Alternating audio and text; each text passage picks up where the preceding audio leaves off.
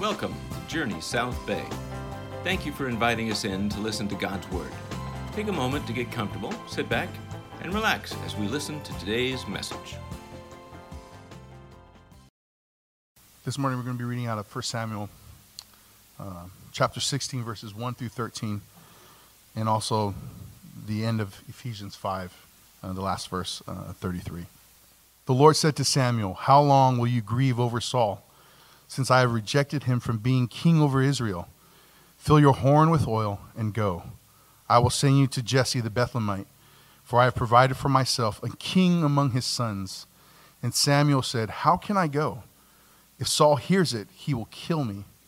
And the Lord said, "Take a heifer with you and say, I have come to sacrifice to the Lord. And invite Jesse to the sacrifice, and I will show you what you shall do. And you shall anoint for me him who declares to you." Samuel did what the Lord commanded and came to Bethlehem. The elders of the city came to meet him trembling and said, "Do you come peaceably?"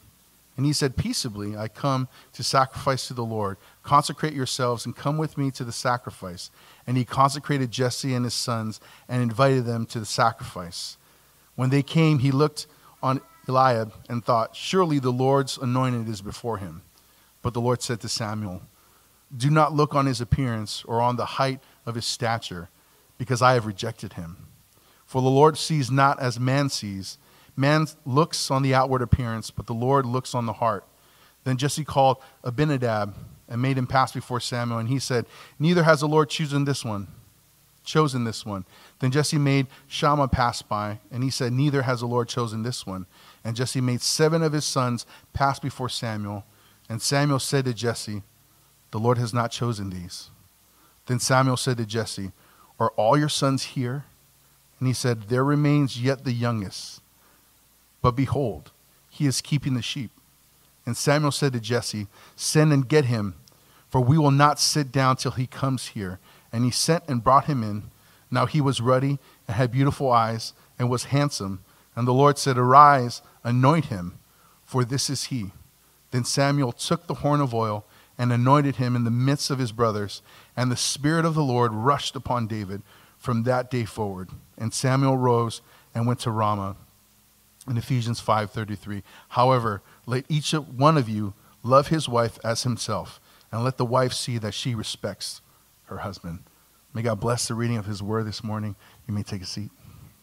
We are concluding a series that we have looked at in this last part of the Ephesians 5 on marriage today. And what I want to talk to you this morning about is the language that Paul uses in that chapter when he quotes the book of Genesis, and he says that in a marriage, 2 people will become one flesh. That is, in marriage, one of the experiences that you are meant to have, one of the things that's meant to become true in your relationship is that intimacy is meant to grow to the point that you are just one with somebody. David Brooks, New York Times columnist, has a great opinion piece on marriage where he says, one of the joys of growing old with somebody is getting to the point where you look at them and you say, "Love you, I am you." That it's not as though you're 2 people just participating in something. It's that my care for you is almost a care for myself. And what he goes on to say in the piece is he says, look, oneness, intimacy, is not something that's immediately given in a marriage. It's something that is achieved. It's something that's pursued. Now, that is an amazing, profound question for those of us who are open to marriage and looking into marriage, or those of us who are married. Because if you're open and looking into marriage, one of the questions you ask all the time is, how will I know if I want to be with this person for the rest of my life?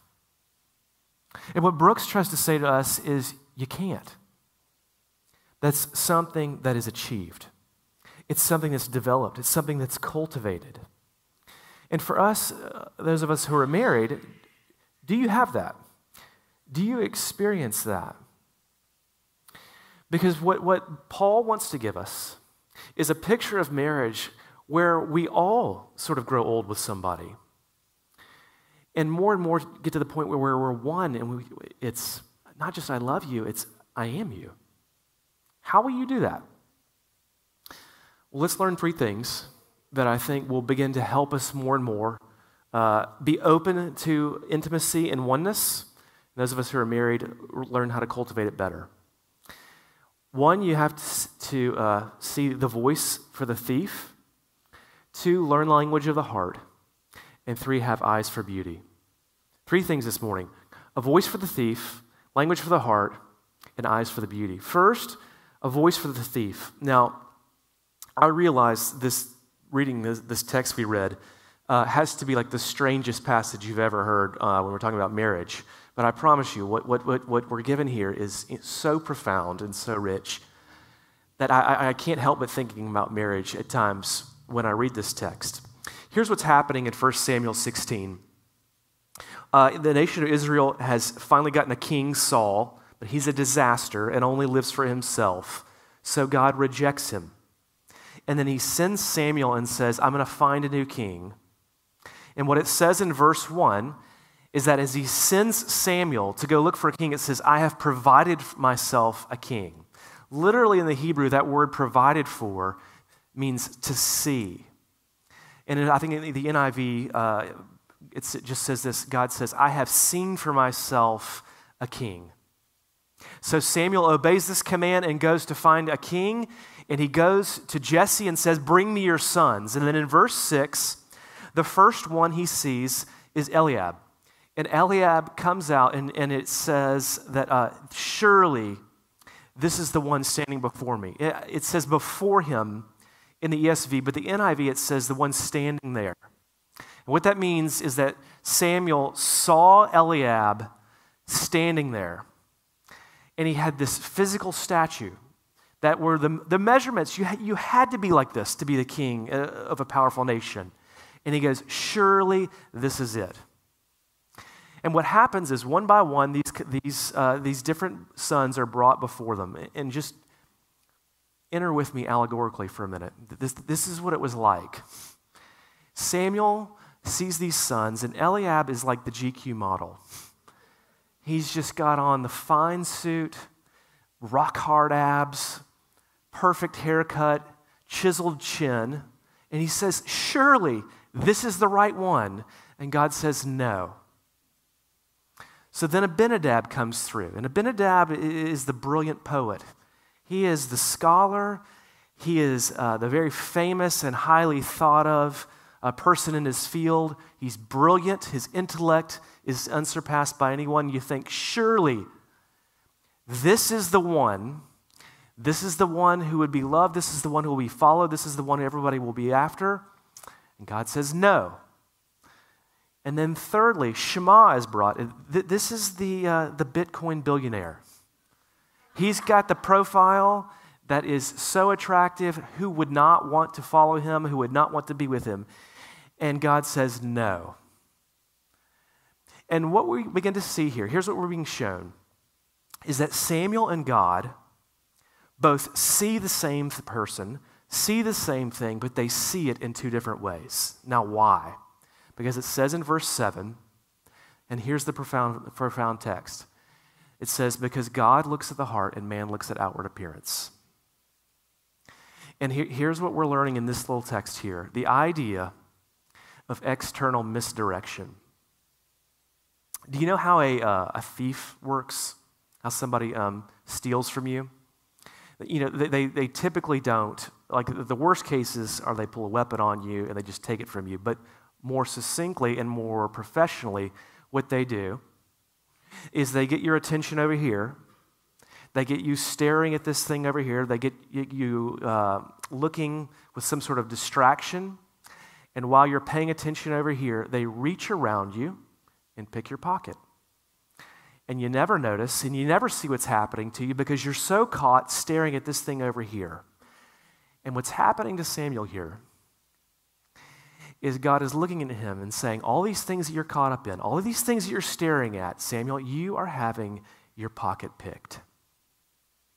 Now, what's the lesson here for marriage? Look, most of us, if not all of us, go into intimacy and think about being one flesh with somebody almost always based on external things.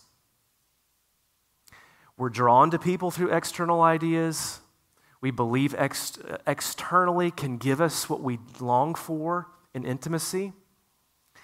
And God is saying to us right here, even from this text, he's saying, when you and I are caught up in that, when we're distracted by this, you are having your pocket picked. And you are being stolen from.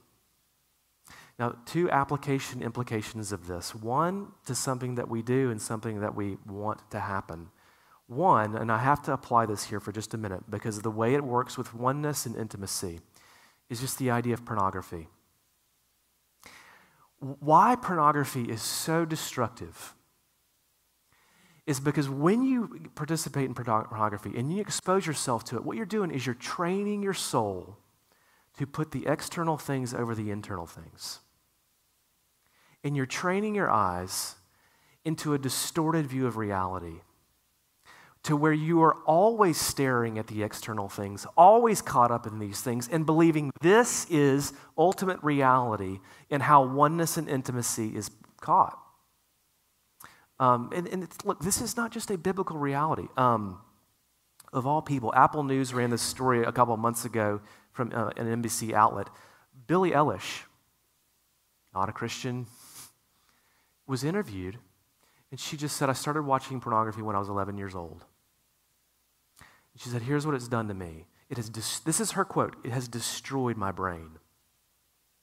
It made me begin to think that I had to believe and see the world like a boy in order to have intimacy. It has turned it upside down for me. And she goes, and I hate it.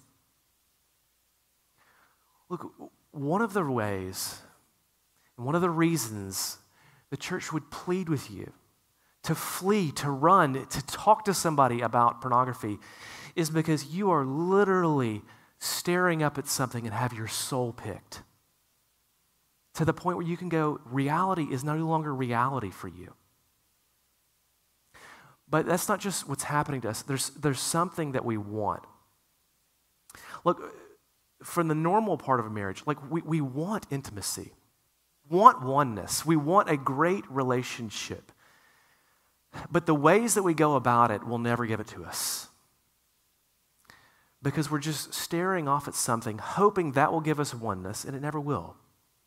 Ed Welch, a great counselor, has an article called I Do. And here's what he says. He says, I thought I was saying, when I got married, I am really attracted to you. In fact, I am attracted to you more than anyone else I've ever met. And I'm going to close the door to being attracted to the other people. He says, that I thought was impressively mature. My bride hit the jackpot. The problem, of course, began when she disappointed me. And in a moment, I was shocked by how her attractiveness made no difference. She still looked the same way and had the same fine attributes, but I was no longer attracted. Attraction is fun. And in Western systems of courtship and marriage, it is the way couples get started. But attraction is about me. It's about how someone makes me feel. It gets people together, but it is powerless to keep them together. Do you hear what he's saying? He's saying, you and I, we're so prone to have our pocket picked. And you want to know why? It's because attraction, these distractions that we look into, they're all about us. About what we can get and what we can give. And when you get into marriage, here's what you discover. It's not about me. It's about me dying for you and giving to you and laying my life down for you. And if you go into it with a trained soul that you're here for me and you're here to make me feel better, you're here to give me these things, you will be staring up at something, hoping to achieve a vibrant life and relationship with somebody, and all the while your dreams are being stolen from you out of your back pocket and you have no idea. And what you have to have, and what I'm trying to give you right now, is a voice for that thief. Where God comes and says, and he looks the way that we go after people, and looks the way that we go after intimacy and oneness, and he says, you're staring at the external things, and all I care about is the heart. And God is saying that is ultimate reality, and that is where intimacy and oneness is found. Do you have that? Do you have a voice in your life that can regularly wake you up to what is stealing your soul and stealing your opportunities for intimacy? Do you have it a friend? Do you regularly hear God's word talk to you this way? Do you have something in your life that can say this to you? You have to have a voice for the thief. Secondly, though, to get to oneness and achieve it, you have to have language for the heart. Look, intimacy, the climax of intimacy, the high point, would be sex. But the way that you have to think about sex in marriage is that it's not an external expression of an external reality, but it's an external expression of an internal reality. And what that means is that when true oneness and intimacy is achieved, especially in the act of sex in a marriage, what you're doing is you're achieving oneness by externally expressing the way that you have met somebody's internal needs. So that I think what the Bible teaches about sexual attraction is that we are most drawn to somebody, not when they appear some way, but when they meet us a particular way. And this is where I think Paul is going in his simple command that we read this morning when he says, husbands, love your wives, and wives, respect your husbands. That I think what Paul would say is that husbands, when you love a wife, you are meeting a deep need of her that when it's met, will draw her to you in a way that she's not been drawn to anybody else, and vice versa for the man. That when he is respected, she is meeting the deepest need of his soul, so that when it's met, he's drawn to give himself to her in a way he's never given himself to anybody else. Now, why the two commands this way? Well, I don't have tons of time to go into this.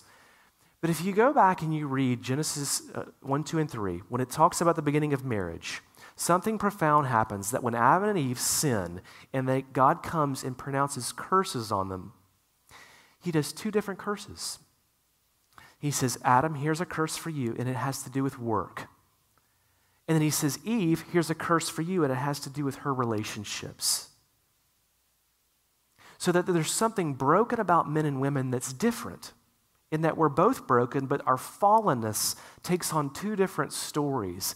And I think what Paul is getting at when he says there's two ways of going about loving each other and being in a marriage. He's saying the way that you go into a woman with love and the way you go into a man with respect is going into heal those curses and bringing them back into Eden this way. And when you begin to do that, that's when you're getting intimate and beginning to be one. Let me show you what this means. A friend of mine, Les Newsom, he's a minister in Mississippi, gave me this book several years ago by a guy named William Harley. It's called His Needs and Her Needs. And what he did is he gave a survey of the greatest intimate needs that men and women need. Listen to these. See if they resonate at all. He said, women intimately and sexually value these things. 5 of them. 1, being treated romantically. That is, women want to be pursued. They want to be shown an effort. I remember when Becky and I were dating, and I would ask her out, and we would go on a date, and I would pick her up, and she'd be like, what are we doing? And I'd be like, I don't know. What do you want to do? And I thought, I'm being so humble. I'm like opening the opportunity, I want to live life on your terms. And she would be exasperated by me. So frustrated. And I just didn't get it. I was like, I thought I'm being like the selfless person, like whatever you want to do. And she's like, think for me. Care. Show a little bit of effort. Spend 5 minutes coming up with an idea. And what she was basically saying is, pursue me. Make an effort for me. Make me the prize. Secondly, it says women value conversation. As women feel loved when they can share the details of their life. Any of you who have been married learn this, that when your wife wants to talk to you, she doesn't want her problems solved. And she's not asking for answers. Becky has taught me that at the end of the day, she just wants to tell me everything. She wants to tell me who she talked to. She wants to tell me how it went. She wants to process it. And when she asks me my day, I'm like, it was good. That's about it. I saw so-and-so. It was not that big of a deal. But she wants me to talk and get it out. And it's taken me a long time to realize that when she shares details of her life, she's sharing her soul. And she wants me to take and hold her soul and to listen to it and to say, I value this and I want to hear it. Thirdly, he says, women value honesty and openness. That is, a woman wants to be able to say that she knows her man better than anyone else. I remember, this was like 8 or 9 years ago. I was just having a vocational crisis, and I sent an email to like 10 or 11 of my peers who were all in ministry, and I was like, I don't know what I'm gifted for. I don't know what I should be doing. Tell me about me. And Becky was looking through my email, and she found that and was just furious. And I was like totally confused. I was like, why are you mad about this? And she was like, you didn't ask me about this. And I was like, well, you're not in ministry. Like, I would think that you wouldn't care. And she was like, tell me before you tell the other big people in your life the biggest things of your life. That it felt like anybody knowing something about me that's valuable before her was a huge violation. What she was saying is, I want to know that before anybody else. And when you share that with me, I feel loved. Fourth, he says, women value safety and security. Why do we have the stereotype of women love money? You know, you see it all the time in Southern California. A man, he looks one way, then you look at this woman and you're like, these two don't add up. He must be rich.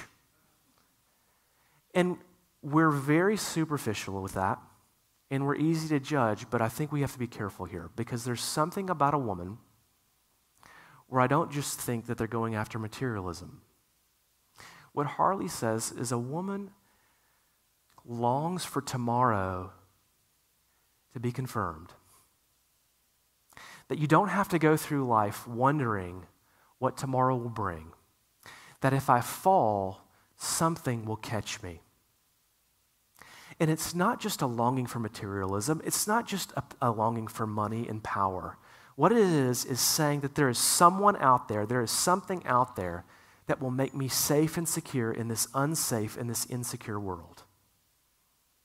And that doesn't mean that we love women by only giving them money or only providing for them. But what it means is that a woman feels loved when she's freed up and secure and safe in a way that she can excel in all the things that she wants to excel in.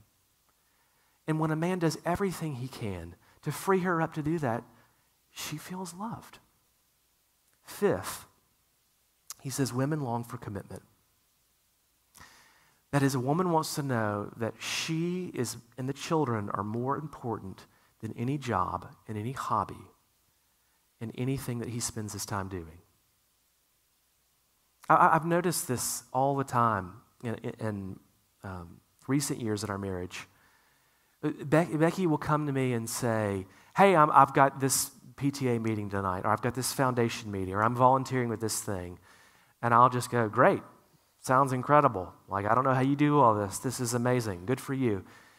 And I'll say at times, hey, I've got a meeting tonight with the leaders of the church. And it almost is always met with like, oh. And I'll be like, I'm not going to a bar to get drunk. Like, I'm going to do these valuable, important things. But it's almost always met sometimes with an immediate threat. And what she's saying is she's just deeply asking me, am I more important than this job? am I more valuable than all of these things that you're giving yourself to? And when I demonstrate and communicate that she absolutely is, she feels loved. And Harley's sort of saying, those are the needs of a woman. And I think what Paul would say is, when you go after those needs, men, that's what it means. Husbands, love your wives. And when you do that, she will want to be one with you. Now flip it. Here's what he says men value. 1, physical affection. Now, jokes abound, but when men crave physical affection, it's not just hormones. Ladies, what he's saying is that when you touch a man, when you kiss him, when you grab his arm, you're not just doing something physically, you're touching his soul and making him feel wanted and making him feel special and making him feel unique. Secondly, men value friendship. You know, why is it you go to a Dodgers game and you see, both of the men and the woman both wearing Dodgers jerseys? Or you go on a hike and you see a man and woman hiking together. And whenever you notice that, you just think those people look like they're in love. It's that when a woman joins a man's hobby, here's what's happened. It's like the two things the man loves more than anything in the world are being meshed together. His two greatest things, the person he most wants to be with and the thing he most wants to do. And when a woman joins in what a man wants to do, he doesn't want to be doing anything else. It's like ultimate contentment is almost achieved. Like, this is where I want to be, and this is what I want to be doing. Thirdly, he says men value trust. As when a man is not trusted, it's not just an attack, in the moment. It's like an attack on his character. I know you experienced this. Becky and I will be in the car driving. We've been married 20 years. And we'll be going down the road, and there's a truck 4 lanes over a mile down the road, and she's still sticking her legs up, screaming, just, be careful. And even though it's a valid thing for us to not run into a Mack truck, I react poorly every time. And you want to know why? It's not because I'm insecure. I am.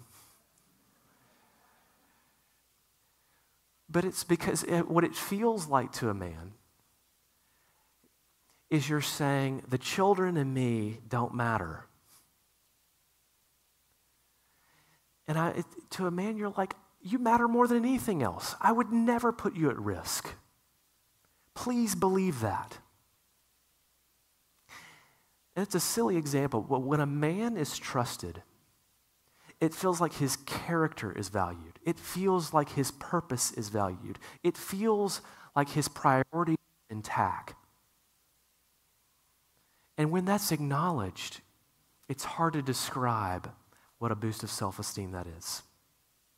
Fourth, he says men value support. As he says, when the man goes out into the world, it's difficult to exaggerate how much of an ego battle it is all day, every day. That you basically go off to work and just get your emotional ego destroyed all day, every day. You question it internally, you have it questioned externally, you battle all of these things. But if you can come to a home where there is no battle like that, you will come home every time. You want to know why men go to a bar or go to a cigar club or go to the golf course after work and stay there for long hours, or why they overwork? Often he says it's not just because they really have to do those things or want to do those things. It's because it's less of a war than home. He says, but if home is a safe support system where you come home and it's like you can take a deep breath, And well, at least I don't have to fight here. He says he will come home every time. Fifth, he says men love admiration. Think about this. What are the stereotypical affairs in our culture? It's a lawyer and who? His secretary. It's a surgeon and who? The nurse who sits there and watches it. It's the person who sees the man do the most successful thing in his careers. It's a person who sees the man and admires him in the place where he's most vulnerable and longing to be admired. What a man longs for, he says, is for someone to look at him and say, "You're the man. There's no one like you. You're the best." And all of these things I think Harley is putting together is just a man longs for respect. So that inner Paul's language to wives, respect your husbands.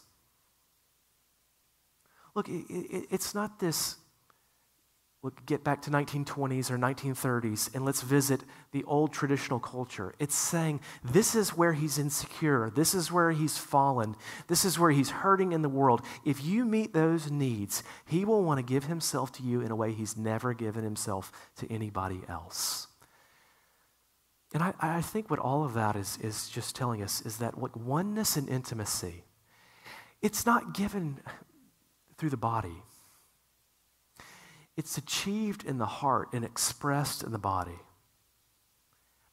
And that when you begin to do that, when you begin to act that way for somebody else, and you begin to think about intimacy that way, you are seeing one another and you're seeing the world the way that God sees it. You are seeing the heart. And that's the language for oneness. Husbands, love your wife. Wives, respect your husbands. You have to have a voice for the thief. That's some language for the heart. But thirdly, lastly, eyes for true beauty. Dostoevsky once said, "Beauty is the battlefield where God and Satan contend for the hearts of men and women." That is, in our heart is always a battle for what is beautiful and what is persuasive and what is convincing.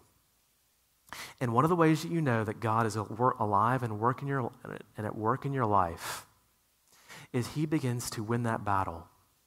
And when God begins to win the battle in your heart and train you to begin to see the world the way that he sees the world, what will happen is his upside down values of the world begin to become your values in the world. That is, you're beginning to see the world the way that God sees the world, and you know he's at work in your life, and you'll find the oneness that he wants to give you when you begin to see things backwards and upside down. Here's what I mean. In the text, if you go back and look at this 1 Samuel 16 text, what happens is, look, all of these brothers come before Samuel, and God says no, because all of their external appearances. And he says, but I look at the heart. So all 7 of them go, and that's a complete number in Hebrew. And Samuel basically says, is there anybody else left?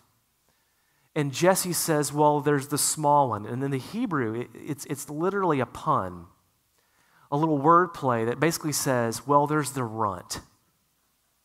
There's the little one who's way out in the fields, the forgotten one. And he says, bring him here. And when he comes, when David is brought before him, Samuel sees him and says, this is the Lord's anointed. And he says, we must anoint this one. Now, here's what's so profound in this text. When Samuel says we must anoint him, the word for the anoint in the Hebrew is the word Meshua, which is how we get the word Messiah.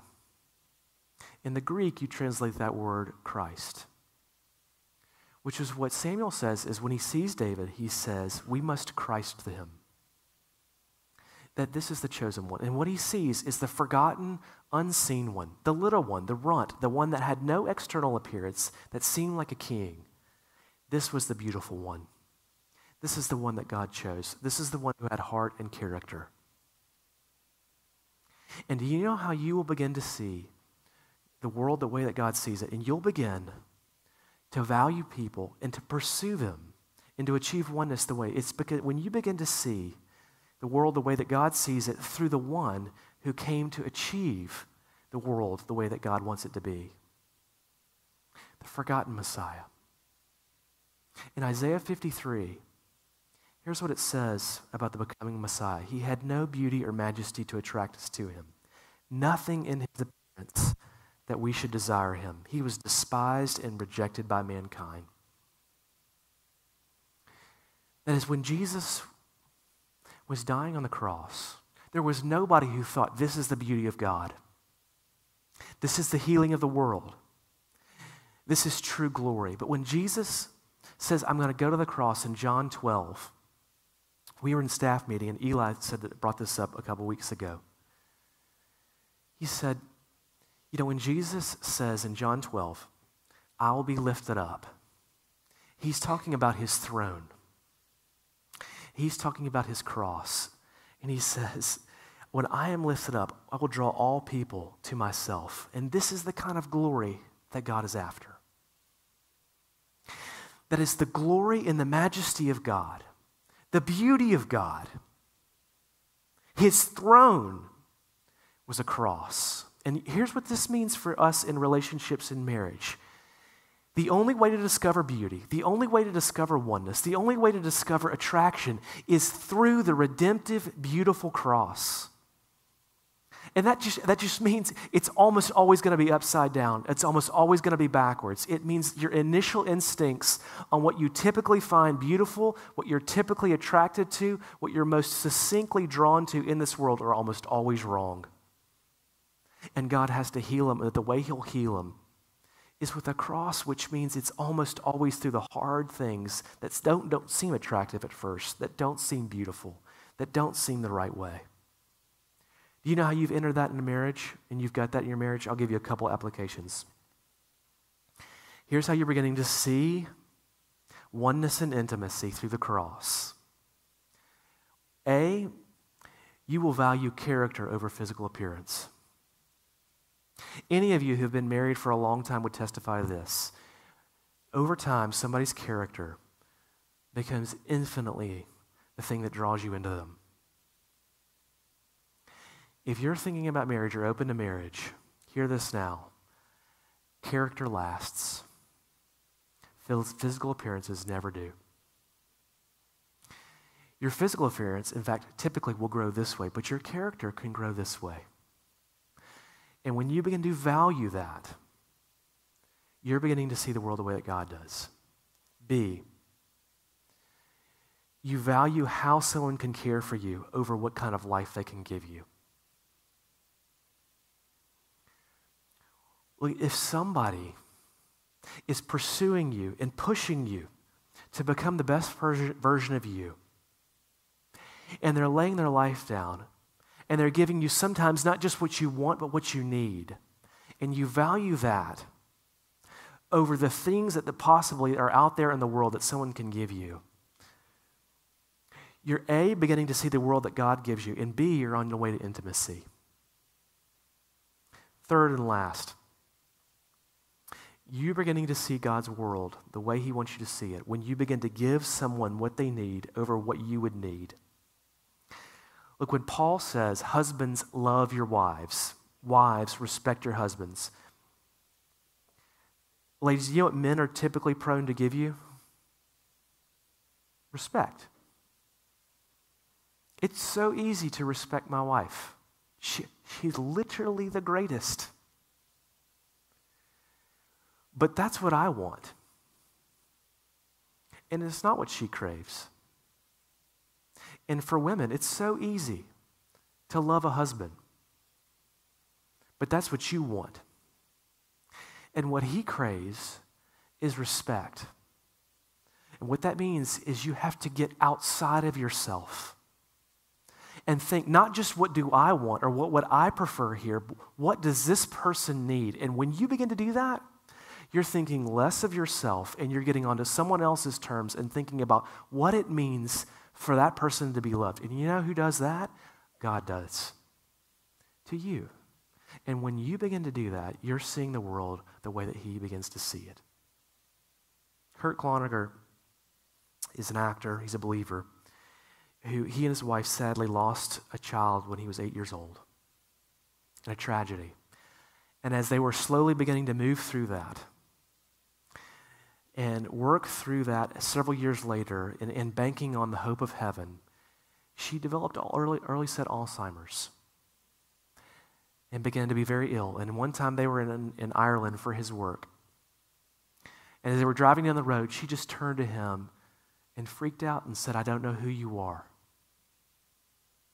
And she'd forgotten him, and he just said, how am I supposed to grow old with this person who doesn't even know who I am? So he was speaking somewhere. There was to a group of Christians in Ireland, and talking to them about his work and talking to them about things in his life, and he just started to get very vulnerable about his marriage and talk about his wife's Alzheimer's and this thing that she had just shared with him. And so the people come around him, and they just decide to pray for him. And he said they were praying for them, and this little Irish lady put his hands on her. She put her hands on him, and she just prayed, "Lord, you know what it's like to have a forgetful bride,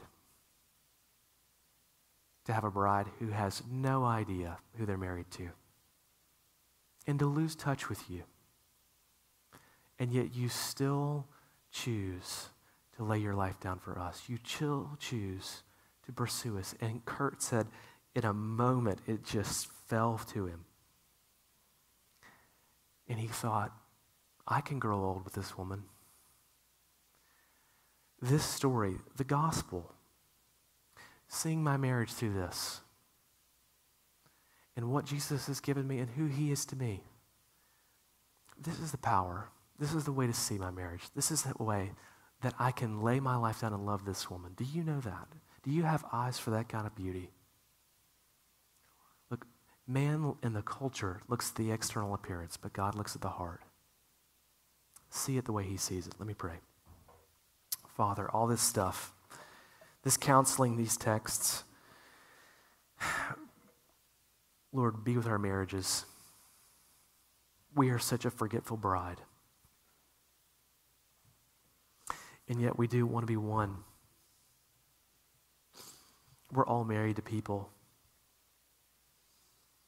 who don't know how to be married. We pray for future marriages and marriages in here, Lord, that we would see the gospel, see things your way. In Jesus' name we do pray. Amen. If you enjoyed this message, we invite you to subscribe to the RSS podcast feed. This will let you know when a new message has been posted. You can also look for us on YouTube, Facebook, or Instagram at Journey South Bay. Until next time, God bless.